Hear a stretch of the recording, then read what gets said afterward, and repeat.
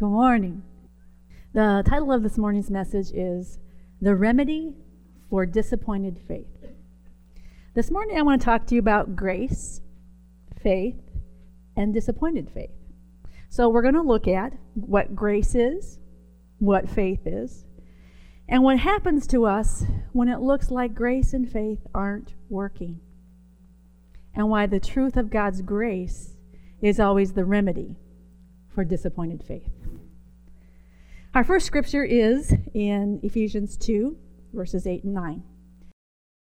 For by grace you have been saved through faith. And this is not your own doing. It is the gift of God, not a result of works, so that no one may boast. Now, according to this scripture, are we saved by grace or are we saved by faith? Because a lot of times what you hear in the church today is you're saved by faith.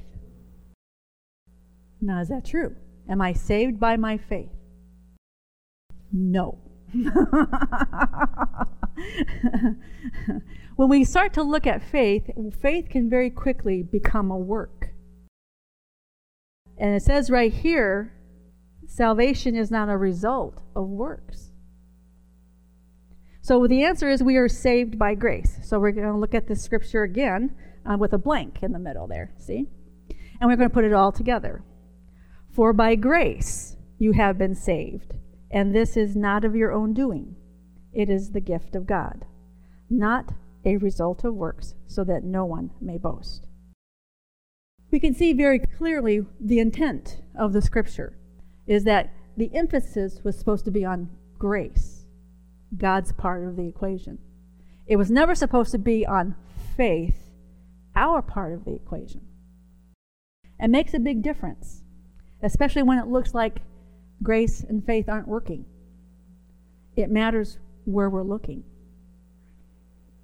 The first thing I want you to see is that it is by God's grace, God's absolutely free loving kindness. Grace is a little word with big meaning. It is extravagant. It is far-reaching. It is higher and deeper and wider than we can imagine. There's so much in this little word we call grace. For me to be able to wrap my mind around grace, God gave me this definition from a lexicon a long time ago. God's absolutely free loving kindness. Absolutely free. No strings attached. No fine print. No obligation on my part at all. Absolutely free. Loving kindness. It is His unmerited favor. It is completely independent of us. God's goodness, God's grace is all in God, but it's towards us. So, there are no requirements for grace. There's no disqualifications for grace. Because God doesn't look at us and decide whether or not we deserve grace.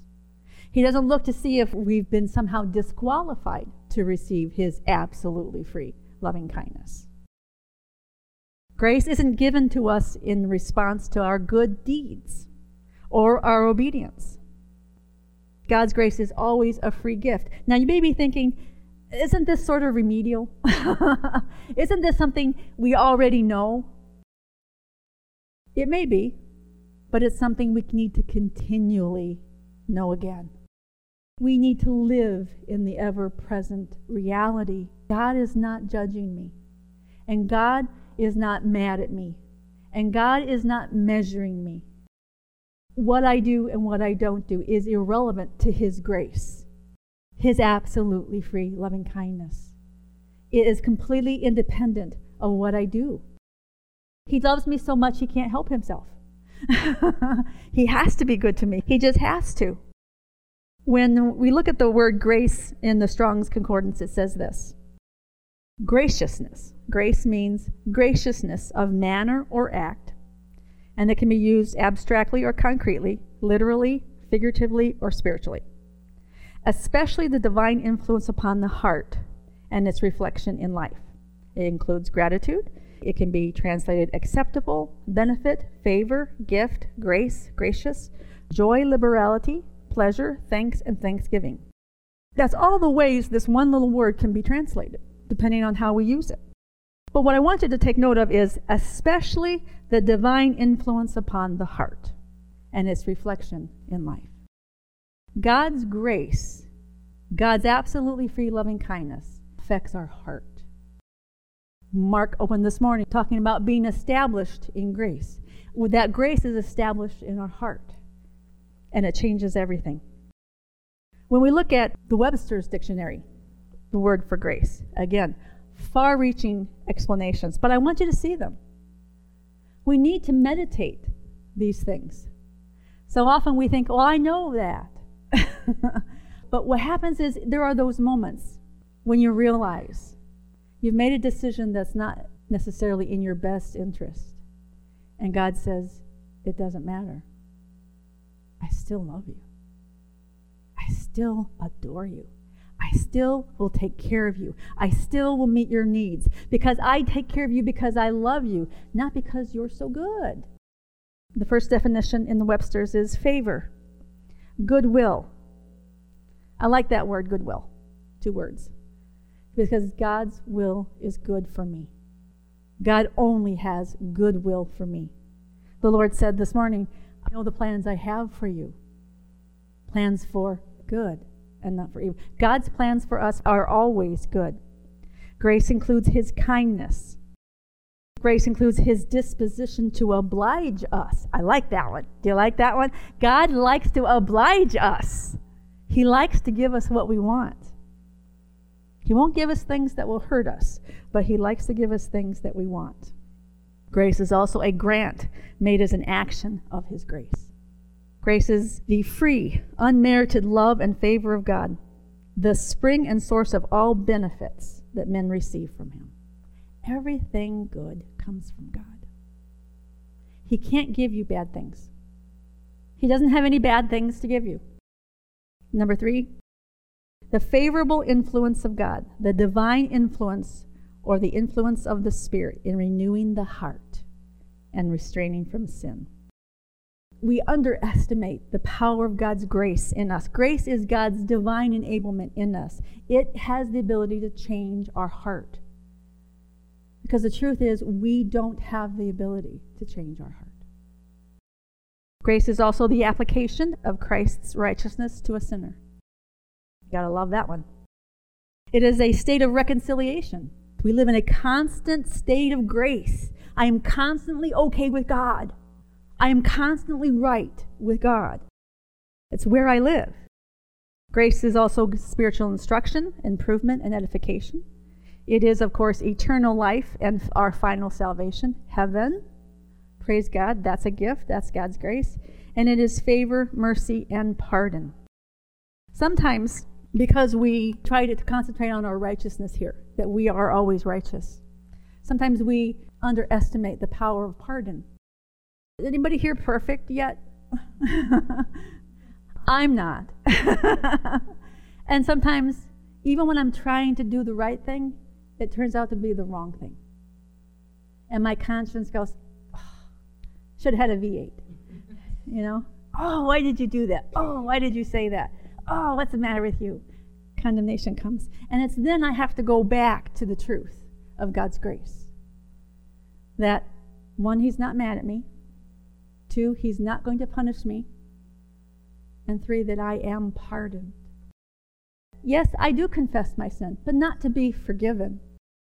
When I blow it, oh, Lord, I'm so sorry.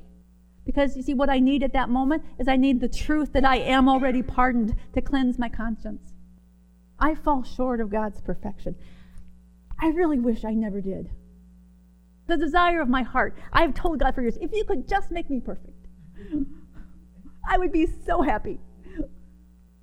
But see, He has made me perfect in my spirit man. And He's working that perfection out in my life by His grace, not by my effort. God's grace, God's absolutely free loving kindness, God's goodness with no strings attached, did all of the work of salvation. And that's why we call it a finished work. It is a completed gift, and everything we need is in our salvation. We sang that song this morning, everything is mine in you. It's absolutely true. Everything I need for life and for godliness is in my benefit package in Christ. So, we are saved by grace alone. Nothing qualifies us for salvation, and nothing disqualifies us for salvation. Our sins, our mistakes, and our failures do not disqualify us for God's salvation or for God's grace. When we blow it, the very thing we need is God's grace, God's divine influence on my heart. I would not know what sin was if the Holy Spirit did not tell me. You see, we can look at the law and say, well, this is sin and this is sin and this is sin, but grace calls you to a much higher standard. Grace calls you to love those who hate you. Grace calls you to do what you cannot do on your own. Grace always calls you to a much higher way of life. Grace calls us to walk in patience. That one can be hard.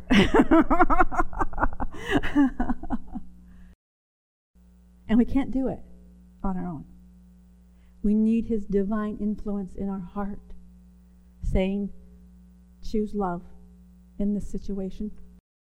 Don't do what you feel. Do what you know. Sometimes Christians struggle, and we struggle with our struggles.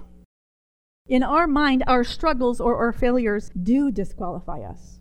Because when we're struggling with something, it is so easy to come under condemnation. So we feel disqualified, even when we're not. Now that's important. It's important that we never let ourselves live in condemnation, because what condemnation does is it clogs up your faith. I have a drink here this morning. I carry my little drinks with me everywhere. My husband says it's disgusting. It's water and kombucha. It's very good for you. But faith is like a straw. You see, this is why we're not saved by our faith. We're saved through our faith. A lot of times we're told we're saved by grace plus faith. God saved you. Now you maintain your faith to a certain degree, and that will then guarantee you get into heaven. So it's Jesus plus your faithfulness. It's Jesus plus how hard you believe. It's Jesus plus your faith. No. It's just Jesus. It's just Jesus. And sometimes in the Christian world, you can fall into the trap of believing that if I believe hard enough, God has to do something. Now, you may not think, I would never do that. But there was a time, bazillions of years ago, when I trusted God to do something. My first husband, who's gone on to be with the Lord, was unfaithful. And when I found out, I was really ticked off at God. God, I trusted you to keep him faithful. What is wrong with you, God? God, I did everything right. I did all my believing. I memorized all my scriptures. I did all my praying. I did all my fasting. God, I believed really hard. And you failed. And God said to me, honey, I never told you I could do that. But I believed you could. And God said, I cannot control other people. I can interfere. I can influence their heart. I can send the wagons to circle. I can send laborers into their field. There's lots of things I did to prevent him from destroying himself. But he would not. And he says, that's the one thing I cannot do. I cannot make people choose me or what's right. It doesn't matter how hard you believe me to do it. It doesn't work. God never takes away somebody's free will. So we can fall into that trap, the thinking that if I believe hard enough, God becomes my debtor and he owes me something. That if I believe strong enough and hard enough, I can't tell you how many years I spent trying to be really strong in faith. Oh, I'm going to make stuff happen. You cannot make anything happen. You can't. That's not what faith does. Faith is just the means by where we receive what grace has purchased. Faith is a lot like a straw. A straw doesn't produce anything. My straw that's in my drink here, I can't take my straw out of my drink and get anything but air. A straw only moves what's in my cup into my belly, into my mouth. It moves things. It's the vehicle where things are moved. But the straw doesn't create anything. And so often we think it is our faith that's going to create our healing or our provision or our righteousness. It's what I do that causes stuff. And it isn't true. Faith just moves things from one realm to another realm.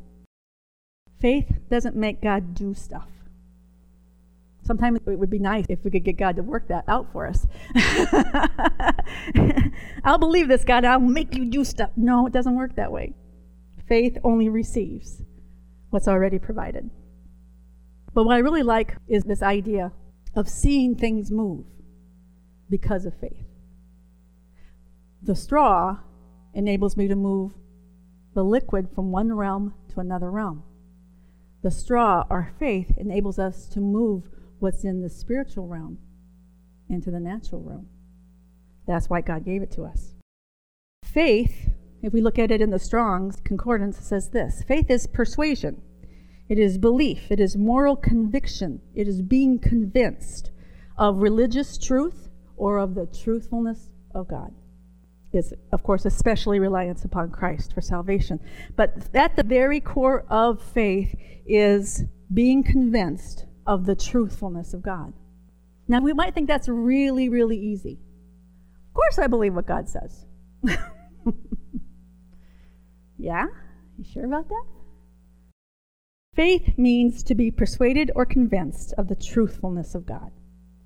Think about that. You know what doubt is?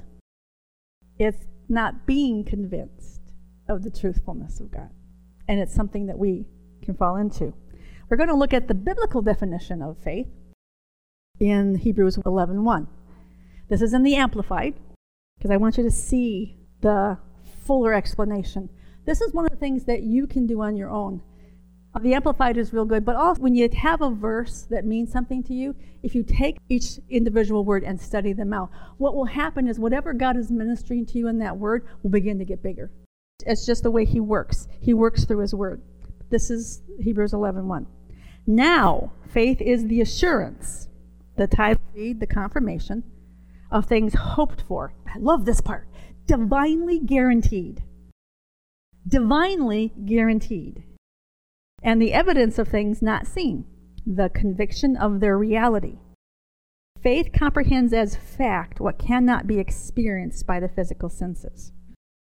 So, faith is being absolutely sure of the reality of the things that are divinely guaranteed. What is divinely guaranteed? What's in your heavenly bank account? What's in there? It's guaranteed. It's real. It isn't imaginary. So often, I think we fall into the temptation that it's somehow not really there. And if I believe hard enough, God will create it and bring it to me. When the truth is, He says, no, I want you to understand that this is a guarantee. It's a title deed. It's a receipt. This is real. It's yours. You can go to the bank with this. So faith is being sure of the reality of the things that are divinely guaranteed and then being entirely convinced of their factual reality. And here's the tricky part. Apart from our senses. That's the tricky part. Now, the best explanation of this or example would be our righteousness. Our righteousness is guaranteed. Our right standing is guaranteed. It's a done deal. Even though we fall and we fall under condemnation, our righteousness never changes. Our right standing always remains the same. But does it feel real? Not always. Sometimes our feelings, we come under condemnation, guilt, shame, all of those horrible things. None of that changes the divine reality. None of it. That's the point. It is believing in the truthfulness of God, that I am righteous even when I don't feel like it, even when I just did something and it doesn't look like it. He says, you're still righteous because of what I say is true, not because it feels true to you. So our righteousness is a divine reality apart from how we feel. It is a free gift that never changes based on our performance. So why do we believe that we're made the righteousness of God in Christ? Because we believe in the truthfulness of God. 2 Corinthians 5:21. For he, God the Father, hath made him, Jesus, to be sin for us, who knew no sin, that we might be made the righteousness of God in him, in Christ. We believe that because it's what God says, not because we feel it. We believe that Jesus bore our sins on the cross, even though we didn't see it. We believe Jesus took our sins to the cross, even though we didn't feel it. Because we believe he did it, based on the truthfulness of God, then that reality can be received as the divine guarantee. The righteousness of God is moved by our faith straw from God's realm into our realm, simply because we believe. Our faith straw moves things from the spiritual realm into the physical realm. Now, here's my definition of faith. Faith is being absolutely sure of the things that are divinely guaranteed and being absolutely convinced of their reality in our lives, apart from feelings, either emotional or physical. Now, let's put this all together in our scripture here. Ephesians 2:8. This is the really amplified edition. For by grace, God's absolutely free loving kindness and his divine influence upon our heart, we have been saved. For by grace we have been healed. For by grace we have been delivered. For by grace we have been prospered. For by grace we have been protected. For by grace we have been made whole. That's the divine reality. Those things are real, and it is a gift. All of it is a gift. And how do we get them? How do we move the divine realities from one realm into the next one? Through our faith straw. By means of believing in the reality of these things that are divinely guaranteed, and by being convinced of their reality apart from how I feel about them, physically or spiritually. And all of this is none of our own doing. It is not our own doing. It is the gift of God. It is not a result of our works, so that no one may boast. Now, sometimes when people read this scripture, they say, it is the gift of God. What is the gift of God? When we looked at it first, we said it's obviously that grace is the gift of God. But guess what? Faith is also the gift of God.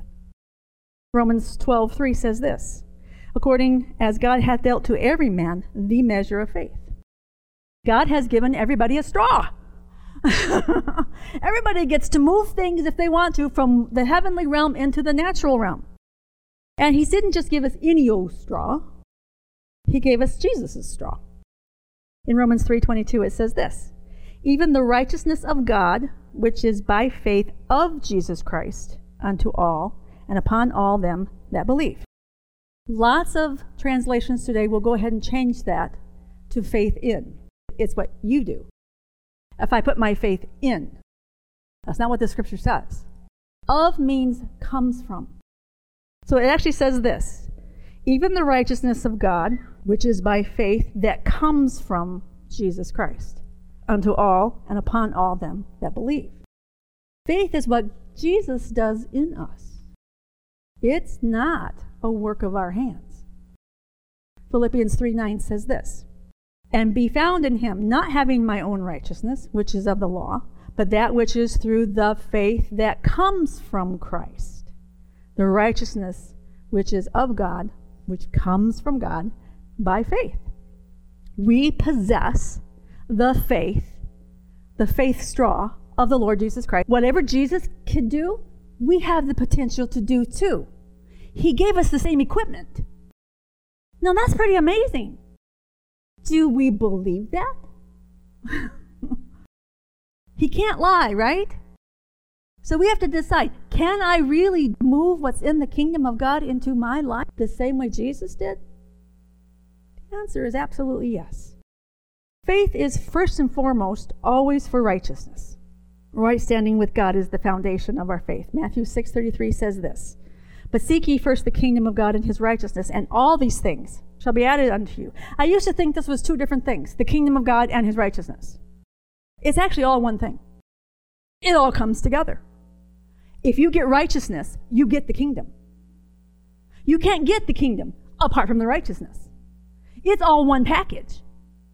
So everything in the kingdom, all the divine realities are yours the moment you become righteous. And they're transferable the moment you realize that that's true. This is one of the reasons why God is so adamant that you know that you are always righteous, that you are always approved of in his sight. You can get your straw clogged. I used to put apples in my drink. You poke your little straw in there, and I get little pieces of apples in my straw, and I would try to move my liquid from one realm to the other, and it wouldn't move. And my straw got clogged. That's what condemnation does. It affects your faith. It affects the way we think we deserve to be treated. Condemnation says, I don't deserve good things. That's not true. We don't deserve because of what we've done. We deserve because Jesus says, I've made you like me. So we have to be careful about the things that clog up our straw, or we won't be able to move things from one kingdom into the other. So when we do get condemnation, we go to our Father and we get that divine influence upon our heart. Grace. He ministers to our heart and he removes the clog. He removes the clogs in our faith straw. We don't. We can't. If we're under condemnation, we are no help to anybody. Our straw will be clogged. Now that matters when you go to pray for other people. See, if you're living under condemnation and you're trying to lay hands on the sick, and your faith straw is all clogged up with condemnation because God couldn't use me, could he? Of course he could. Has nothing to do with you. Has everything to do with Jesus. But we fall into these traps of thinking God will or will not do something based on how well I have performed. We always have to go back to grace. We always have to go back to righteousness. No matter what's going on in our life, if we know we're righteous, we have access to the grace of God. Grace and faith always go hand in hand. Grace provides everything we need, and faith takes what has been divinely guaranteed. God always gives. God always gives, but we don't always take because we're under condemnation. Faith is something that takes place in our heart. That's why we need grace, God's divine influence upon our heart. Because our head can know what's right, and yet our heart still condemn us. Romans 10:9 and 10 says this, "If thou shalt confess with thy mouth the Lord Jesus, and shalt believe in thine heart that God raised him from the dead, thou shalt be saved. For with the heart man believeth unto righteousness, and with the mouth confession is made unto salvation." Faith is something that takes place in our heart. God's grace influences our heart. Now, in Jewish thought, the heart is your mind, your will, and your emotions. All of it. But sometimes what happens is we're under condemnation in our heart, but we know the truth. So we think we're in faith because we know the truth. But you got a clogged straw. And so we do what we know to do. We anoint the sick with oil. We pray over them in the name of the Lord. We do all the formulas that we know. We do the right things. And then it looks like nothing happened. I've even heard people say, I prayed and prayed and prayed and nothing happened. Really? Did God not hear you? Because that's what that says. I've been there. Maybe y'all are perfect, but not me. Because it feels that way. I did everything right, God. You didn't answer. God's grace, the divine realities, are always released. The Word says, if we know that He hears us, then we know we have the petitions that we've asked of Him. If we ask anything according to His will, He said, so you have to go back to the, is that true? Is it really true that when I ask, God gives? Every time. Every time. What happens is we check how we feel to see if God was faithful. We lay hands on the sick, and if they don't feel better, God didn't do anything. Is it true? No. No, it's not true. God always gives. The divine realities are always released. What's the qualification? You gotta take it. What does that mean? It means He gave it. He always gives. You ask, He says yes. All of the promises are yes and amen. Yes, and it's done. But the truth is, we check the physical realm to see if God is faithful. And then we say things like, nothing happened. The truth is, this is where we fall into what's called disappointed faith. When we have believed for something, whether it's healing, or in my case, a faithful husband. I have believed in God, and I have done what you said, and I've been in your word, and I've done all of these things. And it looks like nothing happened. And so our faith gets disappointed because we think God didn't answer. There have been times in my life when I did the same thing over and over again because I was taught it was my faith that moved God. I could get God to do stuff for me if I just believed hard enough. And I could build my own faith. It's not true. Faith is a gift. Now you can facilitate being available for faith, but you can't make faith all on your own. What happened to me is I believed for God to do something in a job I once had and to make me able to do something that I physically could not do. God never told me He would do that for me, but I decided that if I believed hard enough, God would do this for me. And He didn't. And so for an entire year, I did not believe God. I went to church, I prayed every day, but I came to the point where I was suspicious of God's motive, God's faithfulness. I would go to church and I would sift everything I heard. Is this really you? I don't know if I can believe that, God. I don't know if I can believe that, God. Because I was basing my faith in God on my experience and my wrong understanding. I kept looking at my faith instead of looking at God's grace. I kept looking at what I was experiencing instead of looking at what God said was divinely guaranteed. And because I didn't know, God was good. And God always, He always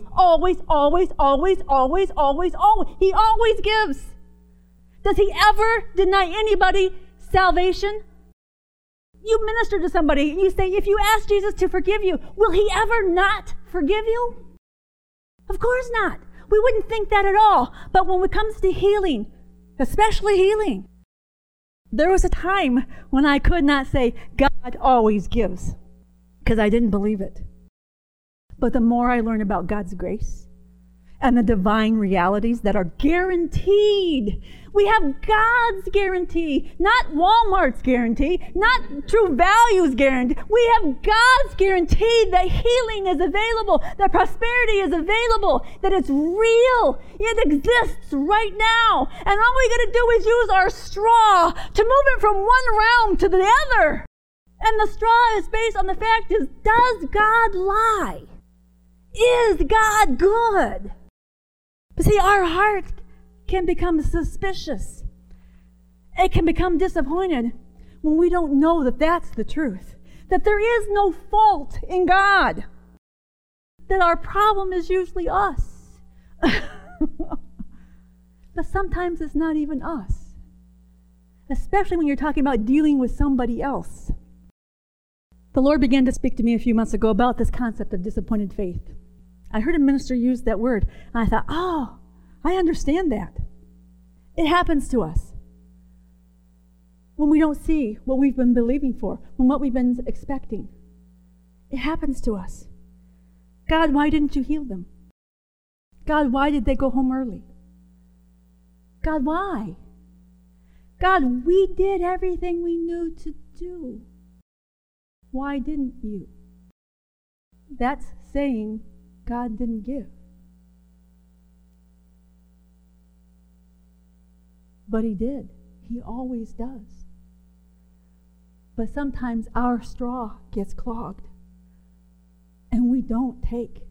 We don't move the divine reality from one realm to the other because our faith straw got clogged with condemnation, guilt, shame. It's not because anything God did or didn't do.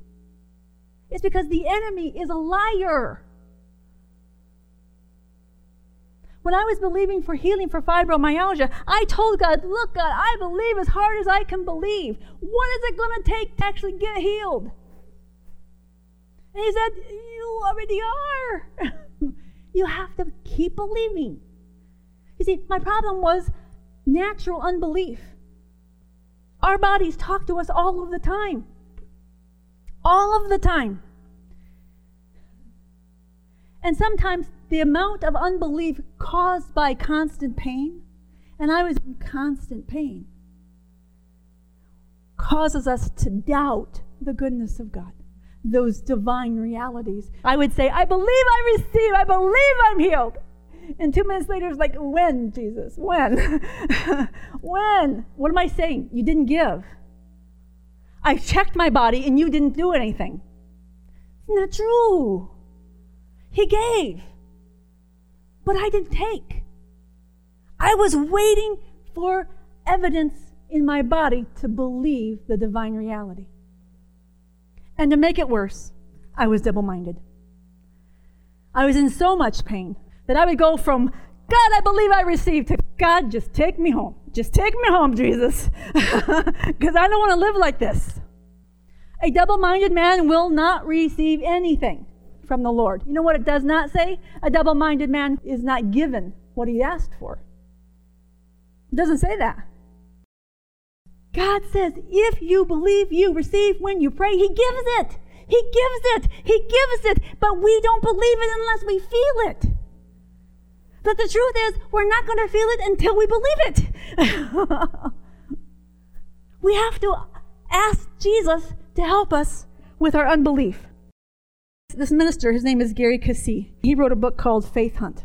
And God taught him how to operate in the kingdom by faith.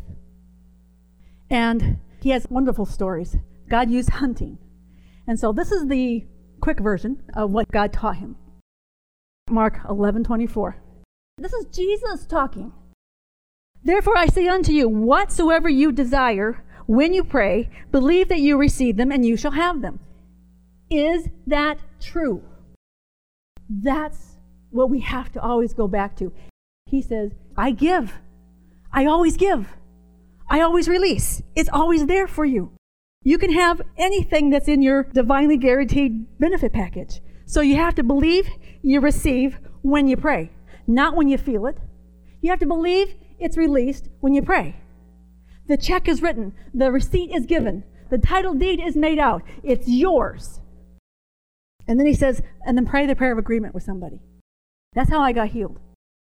I spent 2 weeks getting rid of unbelief. I watched every healing thing I could watch to get all that unbelief out of my heart, to get my straw unclogged. Because it is the Word of God and the glory of God and the testimony of other people that will clear out your clogged straw. And so that's what I did. So he told his son all of this. Pray the prayer of agreement. That's really good if you're married. You see, I could believe with my husband for my healing, but if I'm turning around and when he's not looking, going, God, just take me home. Just take me home, Jesus. Am I in agreement? No. And he's not. He's like, oh, no, you're not. It won't work if I'm out of agreement. So he told his son, always pray in agreement with somebody and be in agreement. Believe you receive when you pray and give thanks. When you believe something, you act on it. So he taught his son to sow a seed. I believe this. It's just taking a step of faith. That's all it is. What happened to his son is the same thing that happened to him. You go out every year, and in 45 minutes, you get your deer. For 15 years, this is that. God brings deer to his tree. Because he believed he received his deer when he wrote his check. That was his act of faith. Now his son has seen Dad do this for 15 years in a row. God always gives. So his son goes out, his first year hunting. He's like 10 or 12 years old. They're in a tree. He's done everything he was supposed to do. He prayed with his dad, and he believed he received, and he sowed his seed, and he knows he's getting a deer. And they go out on their very first day, and the deer comes walking up to the tree. Why? Because it's his. And he gets so excited because this is his very first time shooting a deer. And he shoots, and he only wounds it. It's not a clear shot. And the deer runs away. And they think, oh, because they're praying, God, please let it die. We don't want it to suffer. Please let it die. I did that with a mouse recently. Let it die, God. Let it die. And they couldn't find it. It hadn't been wounded severely enough where it died, and they never found it. So now the little boy is disappointed. And so they went out the next day. No deer came. And they went out the next day, and no deer came. And the little boy's countenance is getting more and more disappointed. He thinks, God failed. I didn't get my deer. Did God bring it? Yes, he did. Did the little boy's faith fail? No! It worked! The deer came right up to his tree. His faith worked just fine. There was nothing wrong with grace, and there was nothing wrong with faith. There was just a little incident with the flesh. It was there. They said it was so close they could almost touch the deer. God gave. His faith worked. The deer came, but he failed to apprehend because he was inexperienced. His flesh got in the way. And what was given and what was brought, everything worked correctly. Everything worked the way God said it worked. Sometimes we're looking for a reason. God, did you not give? God, did my faith fail? Or are we just inexperienced at taking? You see, it makes a big difference when you know, okay, it's just a flesh thing. I can fix that part. You know how I do that? I go to Jesus. You see, and that's what this man told his son. Go back to your word. Get in the word. Let Jesus talk to you. Because your faith is disappointed. You think there's something wrong with your faith. There's nothing wrong with your faith. Your execution was affected by your flesh. But God did exactly what he said he would do. God gave. Your faith worked. Inexperience got in the way. My point of this is, so often when we don't see what we're expecting for, the temptation is to say, God, why didn't you? But we have to always go back to grace. It's a divine guarantee. If we know it's grace, we know there's nothing wrong with God. God did not fail. And we can go to our faith and say, okay, did it come? Did I see it? And you know what? Most of the time, even though we don't apprehend it, you'll see it. There are going to be times we don't know. But what we do know, we have to go back to. God is good. God always gives. Faith always takes. But sometimes our flesh gets in the way. And what do we do with that? Hebrews 12:2. Looking unto Jesus, the author and the finisher of our faith, who for the joy that was set before him endured the cross, despising the shame, and is set down at the right hand of the throne of God. Looking unto Jesus does not mean glancing at him once in a while. Looking unto Jesus means to intently focus on Jesus, to intensify our looking at Jesus. It says Jesus is the author and the finisher. Author means the one who causes. Jesus is the one who causes our faith. We don't cause our faith. We have to go to Jesus to get faith. He causes our faith, and he divinely influences our heart by the word of his truth.